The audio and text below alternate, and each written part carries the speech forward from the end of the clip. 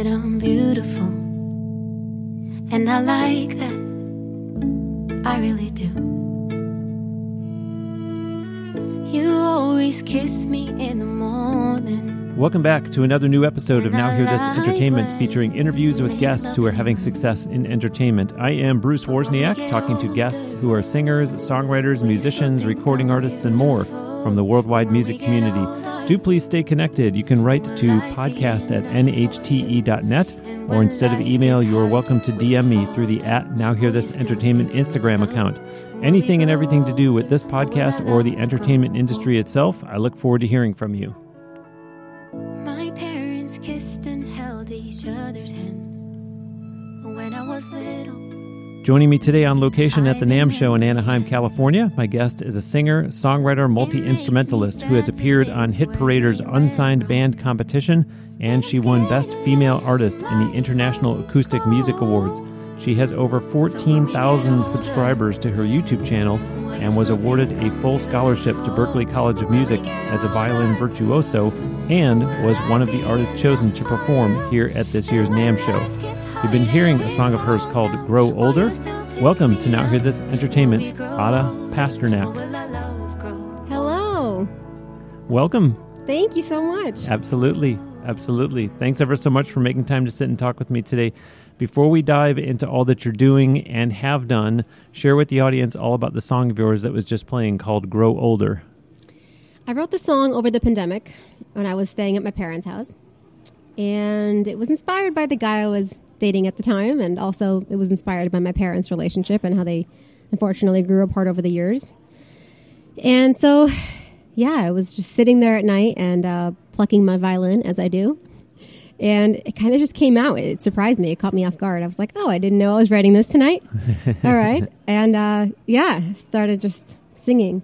You always tell me that I'm beautiful, and I like that. I was like, that's kind of nice. And then I just wrote the song in like half an hour or so. Played it for my mom, and she loved it. Like wrote the entire song in one sitting? Yeah.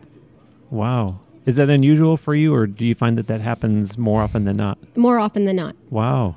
Yeah. So. And you realize that's not how it's supposed to happen, right? You hear about songwriters that, oh, I've been writing this song for 6 months and I finally put a bow on it. And here you are saying, no, one sitting, I'm good. Sometimes it just comes out. It's like a thought or a feeling, you know. So we were joking before I hit record. The proper pronunciation of your last name is Pasternak, which I had said I'm used to David Pasternak. So we can be friends because you're obviously not related to him, the Boston Bruins hockey player. I'm not related to him. Not that I know of. Do you get that question? I got that about 20 minutes ago when I finished performing. Someone complimented my set and they said, are you by any chance related to? I thought they were going to say Boris Pasternak because that's the most famous one. But they said David. So okay, forgive my ignorance. Who is Boris? He is a very famous Russian author. He wrote Dr. Zhivago and many other wonderful literatures. Wow, so. I should know that. I don't. Shame now you on know. me. Boris Pasternak.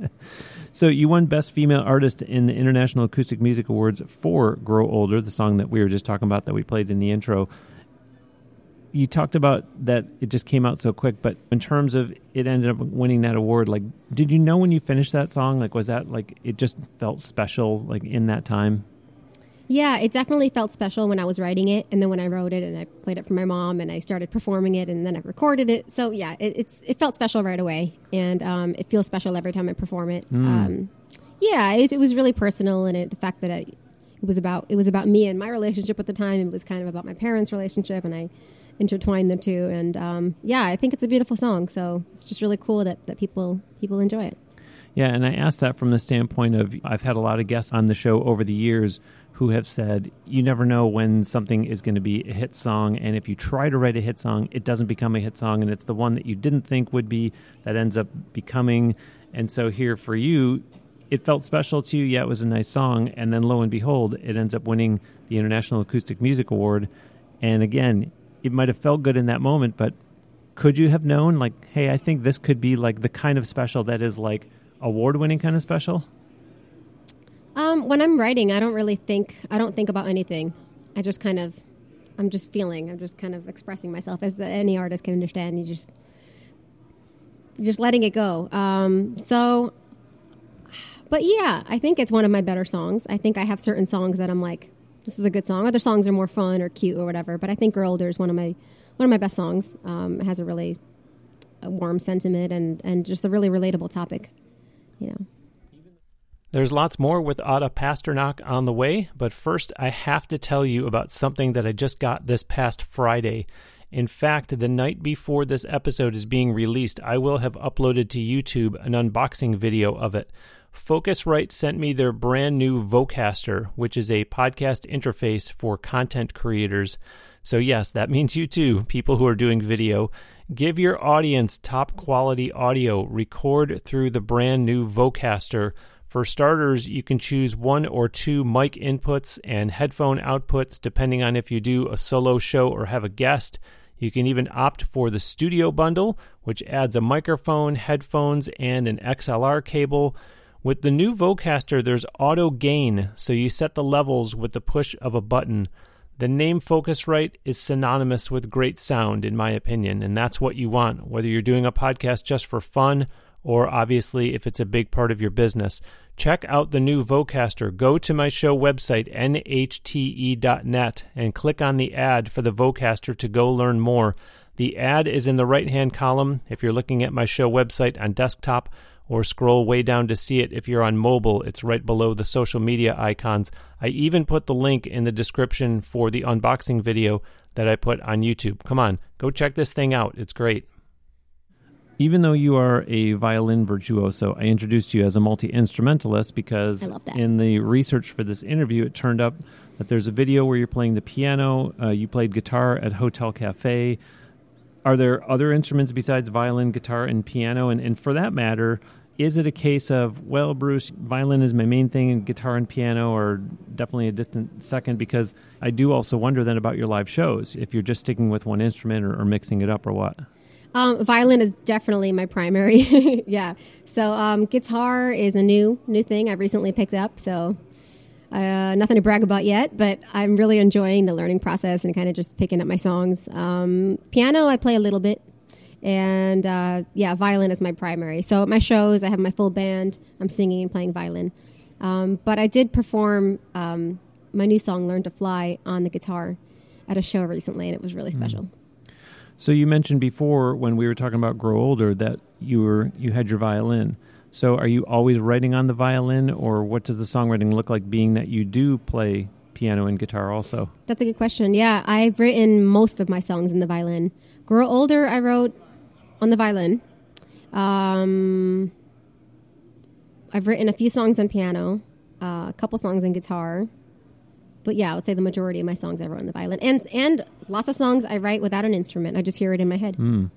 But is it a case of, I would like to do more with piano, more with guitar? Like you say, you did one song live on guitar. Is it I'd like to do more with those live? Or Absolutely. Yeah, I want to do more of everything. I definitely want to get better at guitar and piano and get out of my comfort zone and play all the different instruments. So, yeah. And when you record, do you have other people that will play guitar and piano for you and you just kind of stick to violin? It depends on the song. If it's a very basic, simple song that I can pull off myself, then great. Then I'll play it. But otherwise, yeah. So I just, I have an EP coming out July 21st for my birthday. And I played, of course, the violin on it. And I wrote the songs and I sang on it. I played a little bit of piano on one of the songs, but mainly my collaborator, an engineer, he played most of the instruments, like the guitar and bass and guitar on it, and piano. Sorry. So yeah, I'm not great at any of those instruments, but I hear the music in my head. So whenever I'm, hiring musicians or working with my band, I try to express like what I'm hearing in my head, and they play it. So. Is there another instrument out there that I haven't said, or maybe that you do play, or that you want to play? I mean, I could play the mandolin a little bit just because it's so similar to violin. So I could, yeah. Going back to violin virtuoso, tell us about your history playing the violin. You received a presidential scholarship to Berklee College of Music. So talk about that as well as your journey from classical violinist to singer-songwriter. That was the most mind-blowing, unbelievable thing that's ever happened to me in my career, probably in my whole life. Yeah, like growing up as a classical violinist, with classical parents. That was all I knew. That was all I played. That was all I listened to. And so when I auditioned for Berklee last minute and received a full scholarship, that was the first life-changing situation. I was like, oh, wow, I can go to a great college. My parents don't have to worry about paying for it, which would have been a huge struggle. So that was incredible. And then when I got to Berklee, it was like a musical playground, just like jamming with incredible musicians all over the world. It was the coolest thing ever. So that, yeah, I was in a mariachi band. I played jazz. I played bluegrass. I played everything. Wow. And then I started writing songs. Wow. Yep. But what kind of progression was that to go from being this violin virtuoso to all of a sudden being where you are now, where you're writing, you're talking about things like playing guitar and piano a little bit, you're talking about having a band around you, recording music. What's interesting is that I feel like in some ways I had to start over because I was a really successful classical violinist at a young age. And when I stopped doing that, I became a singer-songwriter. No one knew my music, no one knew my name, and I was just starting out. I went to open mics, and I, wasn't getting paid for my performances and all this, so it was kind of starting over in a way. It was like a new career. Even though I'm still a musician, it's a completely different situation. And I believe things happen for a reason. So, I mean, there's days where I miss classical music, but I still incorporate it in my music today. See, I'm glad that you said that because I think the tendency for a lot of artists would be they start to go in this new direction, they find that there's a struggle involved, and then they say, let me just go back to what I already know. And I'm sure you're going to tell us, yeah, it was a struggle, but obviously you have pushed through it. Yeah, absolutely. I mean, it still is a struggle. Certain days are hard, and I think anything that we're pursuing in the creative arts can be challenging in multiple ways. And yeah, if you love what you do, then you just got to keep doing it. And yeah, I mean, it's just super cool. Like when I do a show and someone comes up to me and they're like, "God, that song you did, I really connect to it, or it made me cry, or like I really needed to hear some live music today, and your music was really touching." Just stuff like that. It makes everything worth it. You mentioned that your parents were classically trained musicians. Yep. So when you decided to make this move away from classical music and just focusing on violin to what you're doing now, was there any, I don't want to say pushback from them, but did they have any words of, hey, maybe you should reconsider, or maybe other people around you that also said, are you sure about this decision? Yeah, my dad actually had a really hard time with it because my dad's a classical pianist, and he was pretty disappointed. But also, interestingly enough, I didn't really choose to quit classical and go into pop. It was chosen for me by the universe. So when I was 16, I was at the peak of my career as a classical violinist. I developed severe tendinitis and pain in my whole upper body.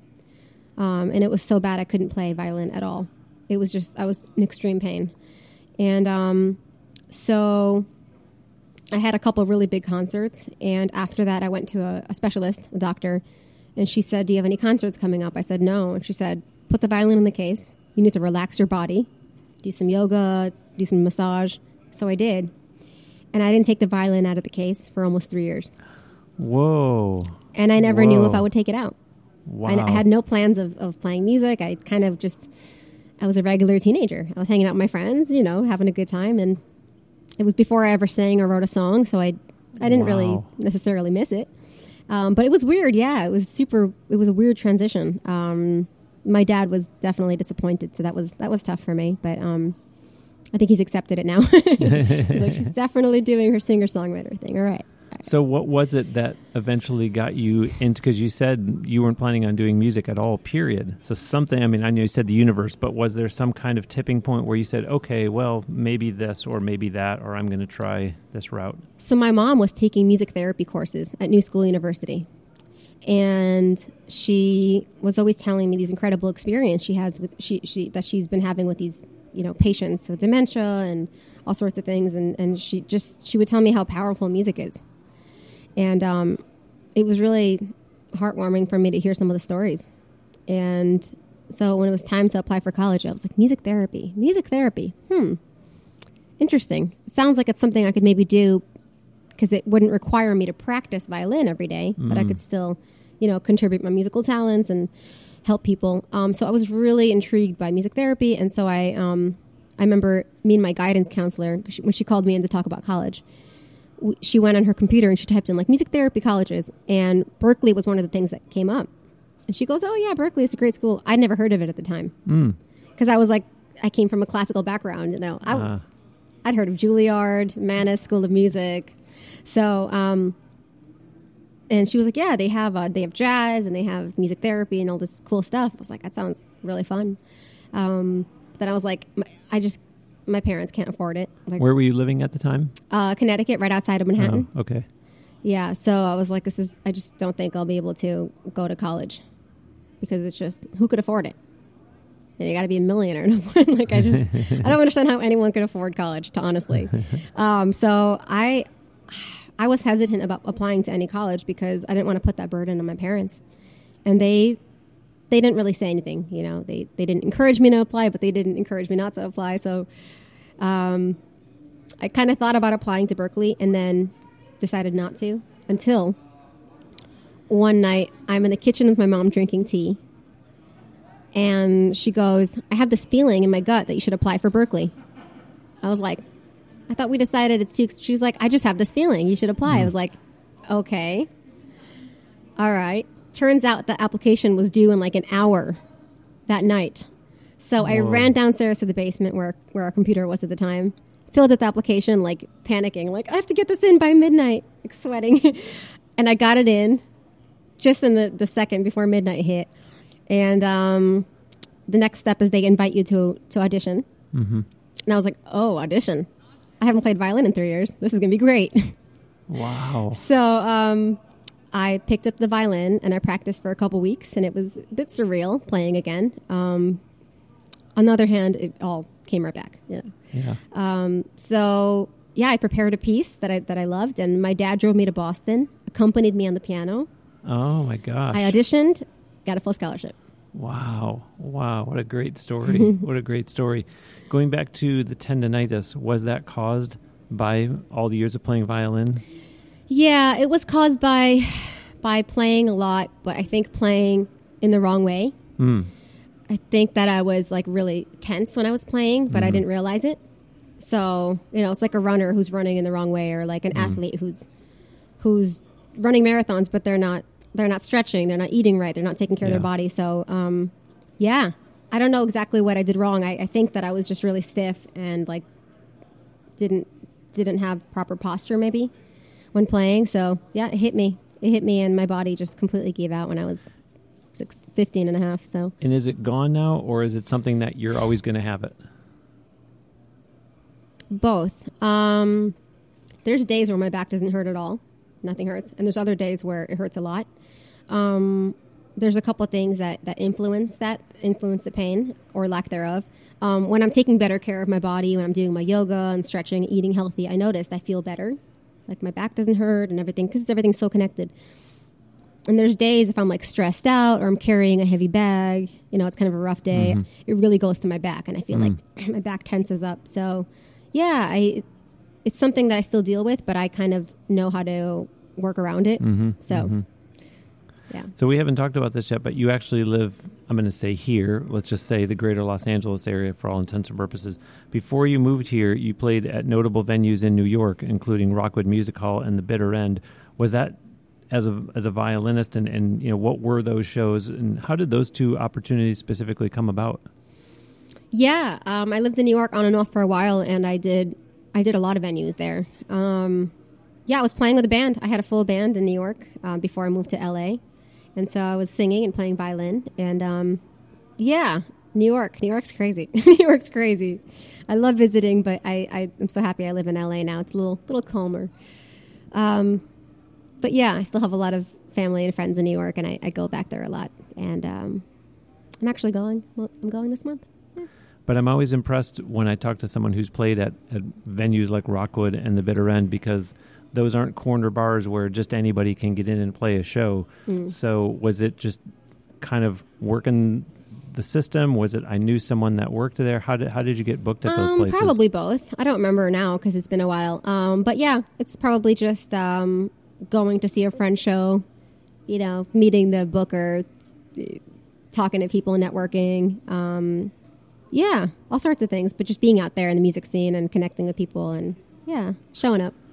There's a music video for your song Feelin' Good on YouTube that has been viewed more than 50,000 times in less than a year. Share with the audience about making the video. Did you do it yourself? Did you have a team? And by the way, also, any significance to the pink bunny? Let me answer that first before I forget. So the pink bunny, not really. It's just, it's a plushie that I bought kind of randomly a few months prior to making the music video. I just thought it was really cute and soft. I was connected to it. I hadn't bought a plushie probably since I was a little kid, but it was just calling to me. So I made the music video with two other people, three technically. So there was a director, B. Earl, and there was the cinematographer, Tyler Forrest, and then our friend Anthony helped out with camera and lighting and all that stuff. So yeah, we had a great time. We filmed it in the area that I live in, Toluca Lake. So it was really a fun day. But even though you had others that helped with it, was it kind of your vision, your storyboard? Like, how did the video come together? It was a combination. It was me and the director. We kind of just talked about some ideas, and it was a lot of his vision. And we just did something that we thought would be simple and fun and manageable. And yeah, we had a great time. So that the audience understands the making of music videos, was this something that we knocked it out in a couple hours, or was it, oh gosh, this thing we filmed over the course of 3 different days? It was one day. It was one afternoon into the evening. So, yeah. You have an album titled Sweet Dreams from 2018 on Spotify. Most tracks on that album list you and 2 others with the same last name as you. Who are they? And tell the audience about that album, including who you worked with on it, meaning producer-wise, unless it was self-produced. Mom and Pops. It was, wow. Yep, yeah. There was this company, Little Village Foundation. They're an organization. They're lovely. And they feature different artists that they find have interesting stories. And they flew my family in to L.A. from Connecticut. Wow. And they put us up in a studio with a professional engineer. And they were like, record some stuff. And so my parents are musicians. And when I was younger, when I was living with them, we played a lot of music together. We had a family ensemble. And so, yeah, it was a really cool experience. So the engineer just pressed record, and we just recorded music live. Just a lot of the music that we played together when I was younger. A lot of traditional Russian, Hungarian, a lot of Ukraine, all sorts of world music, folk music. So, yeah, there's a lot of different things on there. And my favorite song is the title track, Sweet Dreams. And it was a piece that I played with my dad when I was little. I played the violin. He accompanied me on the piano. And it's one of my favorite melodies in the whole wide world. It's a classical piece. But on the way to the studio, I wrote lyrics to it. So I sort of made it my own in a way. So that's my favorite song off the album. Wow. That's so cool. I'm joined today on location at the NAMM show in Anaheim, California by singer, songwriter, multi-instrumentalist Ada Pasternak. Visit her official website at adapasternak.com. I will put a link to it on the show page for this episode at nhte.net. When you visit her site, you will see links to connect with her on Facebook, Instagram, Twitter, YouTube, and even LinkedIn, as well as information for where to see her upcoming live shows, and of course, how to purchase her music on Amazon and Apple Music, plus how to stream her music on Spotify and more. Keep up with Ada online for news about some of the very things that we were talking about on this episode. Are you receiving the weekly e-newsletter? It has information about the latest podcast episode and other notable goings-on. Plus, there are oftentimes exclusives in there that only people who get that are seeing first. Just go to the podcast website, nhte.net, and put in your email address. And yes, you really will only get an email from Bruce each Wednesday. That's it. No spam. Sign up now for free and stay up with everything going on with the show and more. It's fast and easy at nhte.net. Ada, you appeared on No Cover, Hit Parader's unsigned band competition show. You wowed the judges, especially Lizzie Hale. You continued on to the next round, but were not chosen to go on. To whatever extent that you're allowed to disclose some of what went on during that experience, tell the audience more about that show, including how you got the opportunity, what your experience was on there, what you learned from it, those types of things. How I got the opportunity was pretty funny and random. Clubhouse, the app that everybody was on during the pandemic. I was on it for like 2 weeks, and then I forgot about it. So during that time, I went into some group. They were talking about something, I don't remember, but I found myself in this group. And I think they were talking about music or something like that. And when it was my time to say hello, it said in my bio, like musician and stuff. So the host of the group was like, do you want to sing a song for us? I was like, yeah, of course. And so I sang, I don't know what song I sang, to be honest. I sang one of my songs, and they really enjoyed it. And then I got an Instagram message from someone, and he's like, hey, I'm the producer of this TV show that we're going to be working on soon. Would love to have you as one of the contestants. And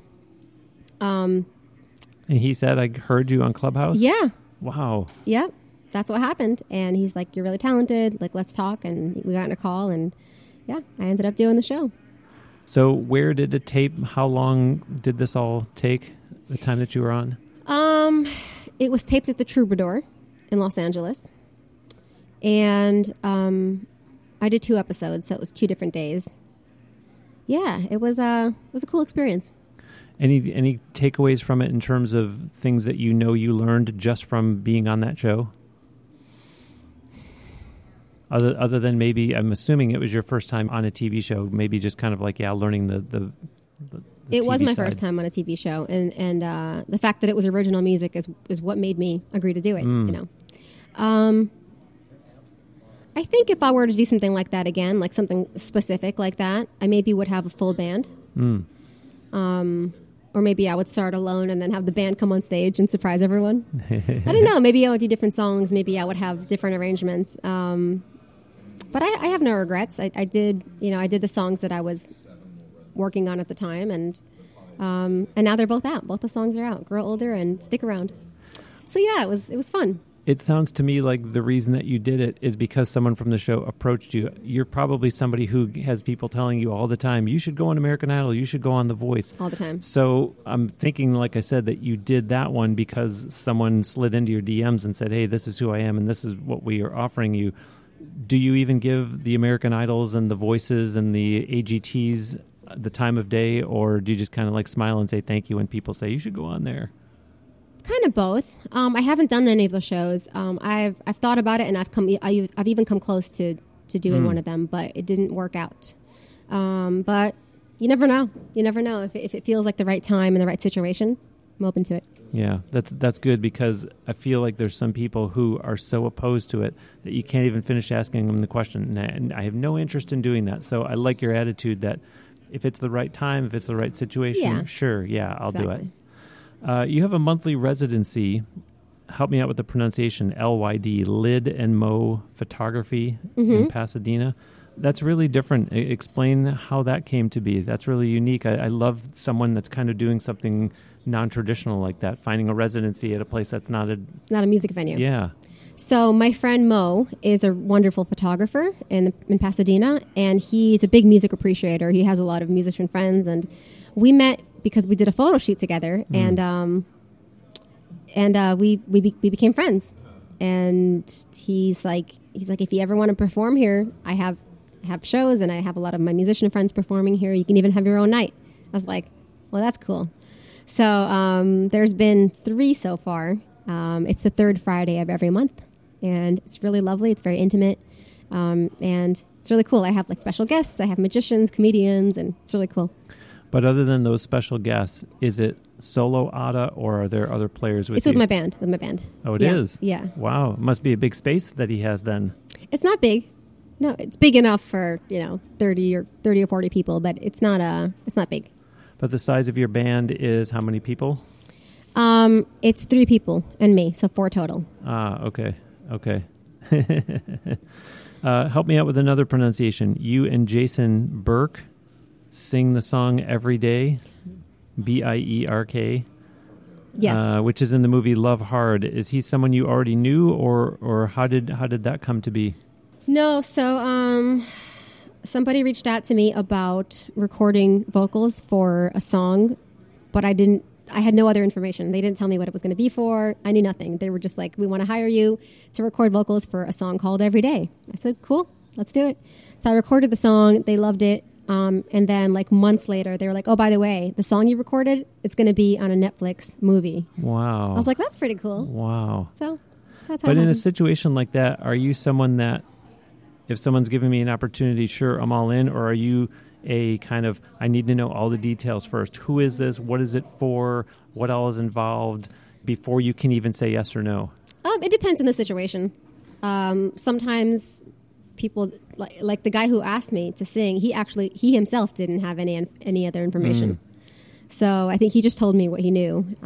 He said it's going to be some sort of movie or TV show or something, but he didn't, I didn't know if it was an independent film or, so, yeah, I just think it's important to be open-minded, and if it feels right, we say yes. If it feels wrong, we say no. And so. I was just going to ask you, for anyone in the audience who is hearing us talk about that particular example, I was going to say, what is your advice to an indie artist whose tendency might be to look at something like that and say, this seems too fishy, and they just ignore it, and all of a sudden you're passing up something that it turns out ends up in a Netflix movie? I think take your time to feel out the situation. Make sure like you research and Google everyone. Like, who's the guy who asked you? Like, who is he? And yeah, if it seems shady, it probably is. So red flags, if they're there for a reason. But if it's someone that you know is legit, someone with good vibes and good intentions, a friend of a friend, or somebody that's not just a random weirdo off the street, then yeah, I think it's just, if it seems right, be open to it. Yeah, I was going to say, I kind of feel like there's been this recurring theme as we've talked, that you're kind of someone who, if it feels right and if the conditions are such that you can kind of look at it and say, why wouldn't I, that you're more inclined to probably say yes to it, unless, like you said, it's something that there's just all kinds of red flags all over it. Yeah, exactly. It's funny, you just reminded me of something when you said say yes. At my last Pasadena show, I did a jam with this really wonderful poet named Sean, and we improvised. He was rapping something, and he said something about saying yes. And I went up on stage and I was like, say yes, and it kind of became the hook. So we kind of created a song on the spot together. It was fun. Wow, that's so cool. So you have a new EP. Details, what can you tell us? Number of songs, who has worked on this with you, where has this been recorded, those types of details? Absolutely. I have a EP, 4-song EP coming out on my birthday, July 21st. And there are 2 of the songs I wrote over the pandemic, and the other 2 songs I didn't. I recorded it in Sherman Oaks with my friend Mitchell Hauser. He has a production company there at his house. And yeah, it was really cool. He was great to work with, and it was really special for me because it was sort of not my first time, but sort of in a way my first time really producing my own project, where I didn't have anyone tell me what to play, or and no one's. It was really my vision. So yeah, it was really cool, and I love the songs, and I'm excited for people to hear them. It's called "Learn to Fly." That's the name of the EP. What brought you to deciding to self-produce? As you know, at this point, I'm open-minded, and I love working with other people or working with other producers. But at this point in my life, I just I want to trust, and I do trust my instincts and my musical abilities. So I wanted to allow myself an opportunity to just produce my own record, my own EP. Did you write with the goal of I need 4 songs to make an EP, or was it, oh my gosh, I had like 13 of them and I had to whittle it all the way down? The second one, except for 13, add a 0 at the end. I have like probably 130 songs or more that I've written, and I just have so many songs I want to put out. So I decided that these 4 songs go together thematically and musically, so I decided to package them together into an EP. Is that easier said than done, though? Like, even though they go together thematically, it is out of approximately 130. Yeah, but I kind of just felt it. It just felt like, I started with one song and I was like, oh, this song would go with it. And then I was like, oh, these 4 songs. All right. They're like siblings, Okay, so then I think that the staunch Ada Pasternak fans would say, if she's got 126 more, does that mean that she's going to be releasing a lot more new EPs or full albums or what? Which I know hey, I'm just trying to get this one out now, Bruce, and all of a sudden you're asking me about future releases. But with that much available in your catalog... Yeah, I'm at that point where I'm just really inspired, and I really just want to share my music with people, and I think we all have a voice, and I want to use mine, so I'm going to be putting up more music soon. Let's talk about where we are right now at the NAMM show. Is this your first one? You, for all intents and purposes, audience, by the way, she pretty much just got off the Marriott stage. Yep. Have you had the opportunity to walk around the show at all? Is there any specific companies you're hoping to connect with? I haven't had a chance to walk around or even eat. I'm really hungry. I basically just got off stage. It was really fun. I've been to NAMM before, but this is my first time performing at NAMM, so really special. But do you have any endorsements with anybody, or is there companies you're hoping to seek out where wink, wink, ask me a week from now and maybe I will? Yeah, I do have an endorsement with Samson, but I don't think they're here. I don't think they're at NAMM. But I don't have any other endorsements at the moment other than Samson, but I'm open to it, and if anybody wants to sponsor me, let's talk. Slide into the DMs. It makes sense that I would ask you, what violin do you play? Is there one company that you've been with for a while? Is it a jump around? No, it's not really a company thing because, so I grew up as a classical violinist, and it's not a company. It's the luthier who makes the instrument, and the good violins are very rare.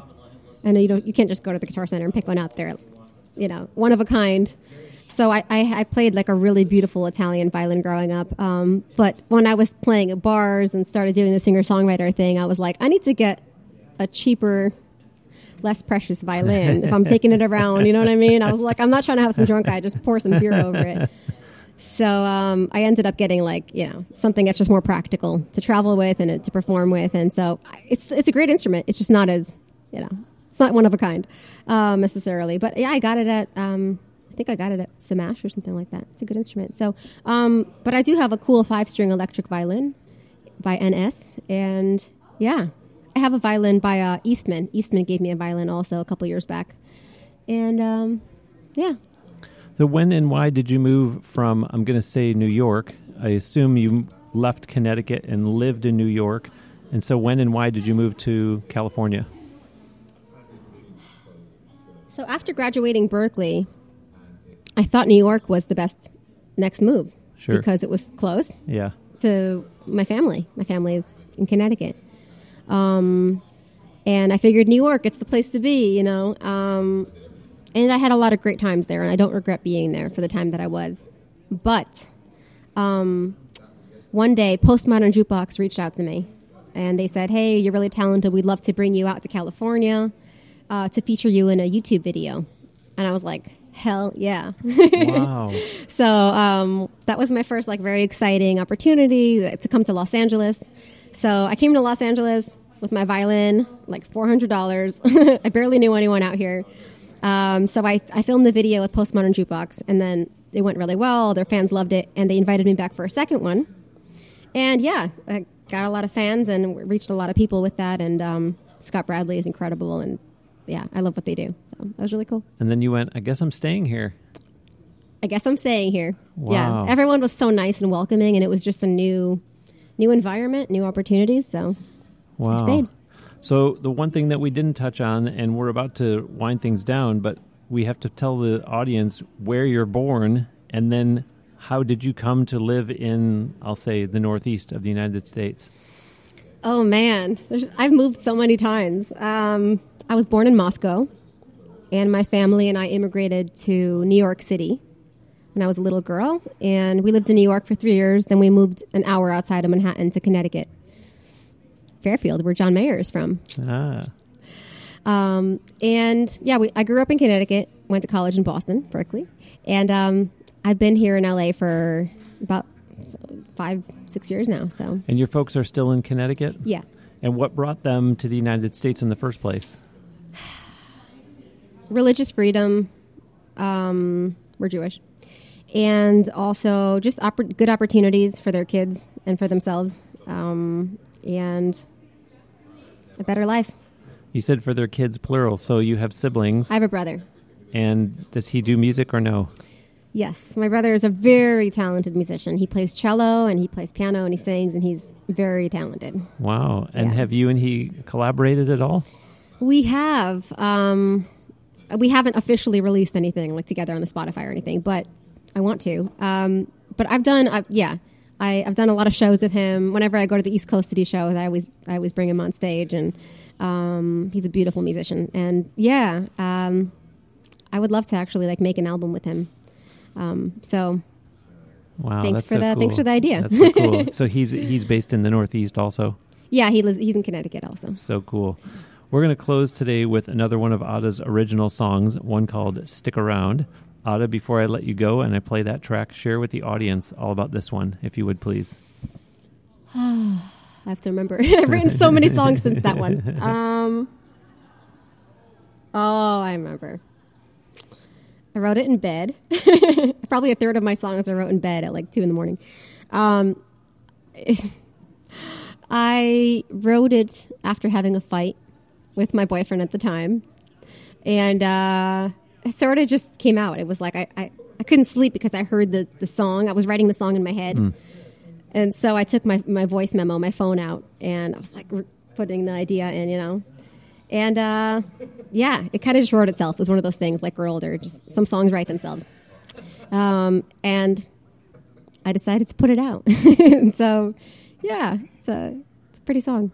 But you said probably a third of my songs, I'm sitting in bed at 2 o'clock in the morning writing them. Yeah. Do you find that the other 2/3, it's like, you know what? And a lot of times I'm driving in my car, and then a lot of times, or is it just 2 a.m. in bed? Those I know, the rest of them are just a combination all over the place. Yeah, most songs are late at night. And then some songs are like while I'm traveling. I find that like when I'm walking, it's really inspiring because I always come up with ideas when I'm walking. And sometimes in the car and like airplanes, I hear music in my head. So travel definitely inspires. And yeah, I always hear music in my head. It's kind of annoying sometimes. But you hear original music in your head, because I've been told Yes. by other songwriters that when they're trying to write, they don't want to hear any music at all because they don't want to be influenced and all of a sudden write something that's like, oops, I just wrote the same thing I heard on the radio. It's not intentional necessarily, but I don't listen to that much music. I'm not proud of it. I do listen to music, but not like, some people always have their AirPods in and they're just like, oh, I don't listen to that much music. Because maybe it helps me with my songwriting. Maybe it doesn't, But yeah, I think that's just who I grew up. Like I grew up not listening to music, except for with my friends and, in the car, Britney Spears, whatever. But yeah, but now I'm discovering so many great bands and artists that I never even knew of. I'm like, whoa, like Pink Floyd.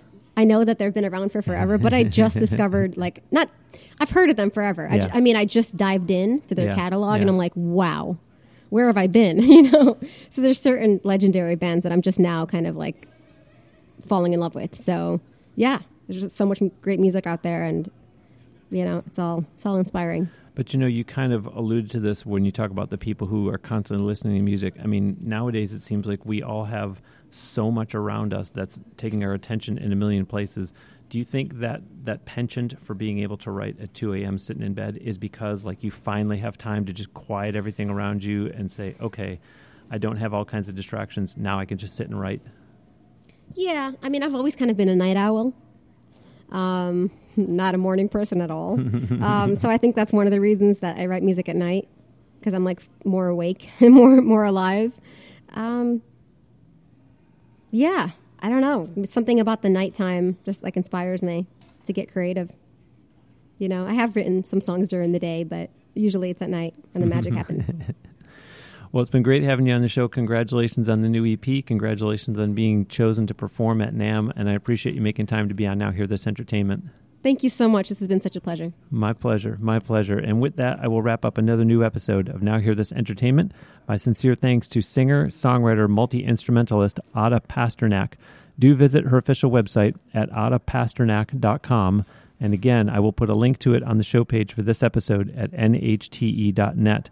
Be sure to connect with her by going to the icons on her website for Instagram, Facebook, Twitter, YouTube, and even LinkedIn.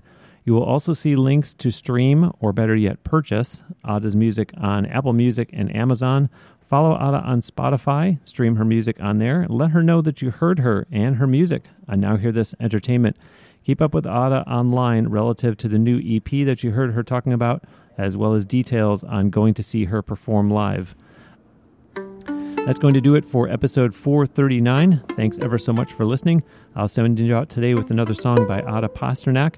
This is the one she just talked about. It's called Stick Around. Isn't it strange how you were a stranger not long ago? We said hello. Isn't it strange that time passes slowly when you don't know me anymore? I should probably leave, but I don't wanna go. So here is something you might wanna know. I want a man who brings me flowers on a regular day and won't leave when we are fighting, 'cause I want him to stay. The kind of man who picks me up when I'm feeling down. I want a love that's gonna stick around.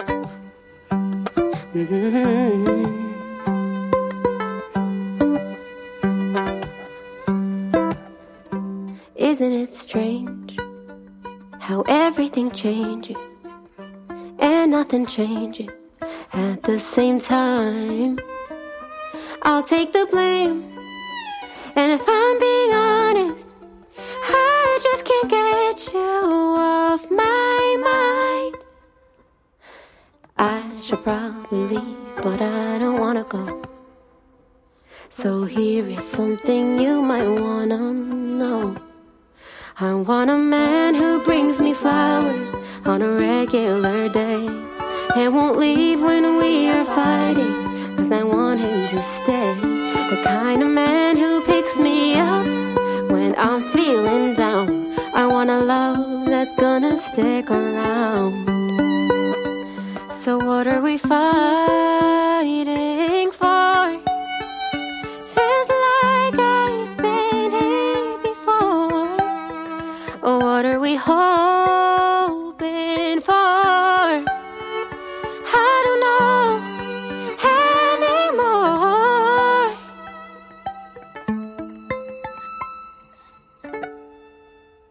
I want a man who brings me flowers on a regular day and won't leave when we are fighting, 'cause I want him to stay. The kind of man who picks me up when I'm feeling down. I want a love that's gonna stick around. I want a man who brings me flowers on a regular day and won't leave when we are fighting, 'cause I want him to stay. The kind of man who picks me up when I'm feeling down. I want a love that's gonna stick around.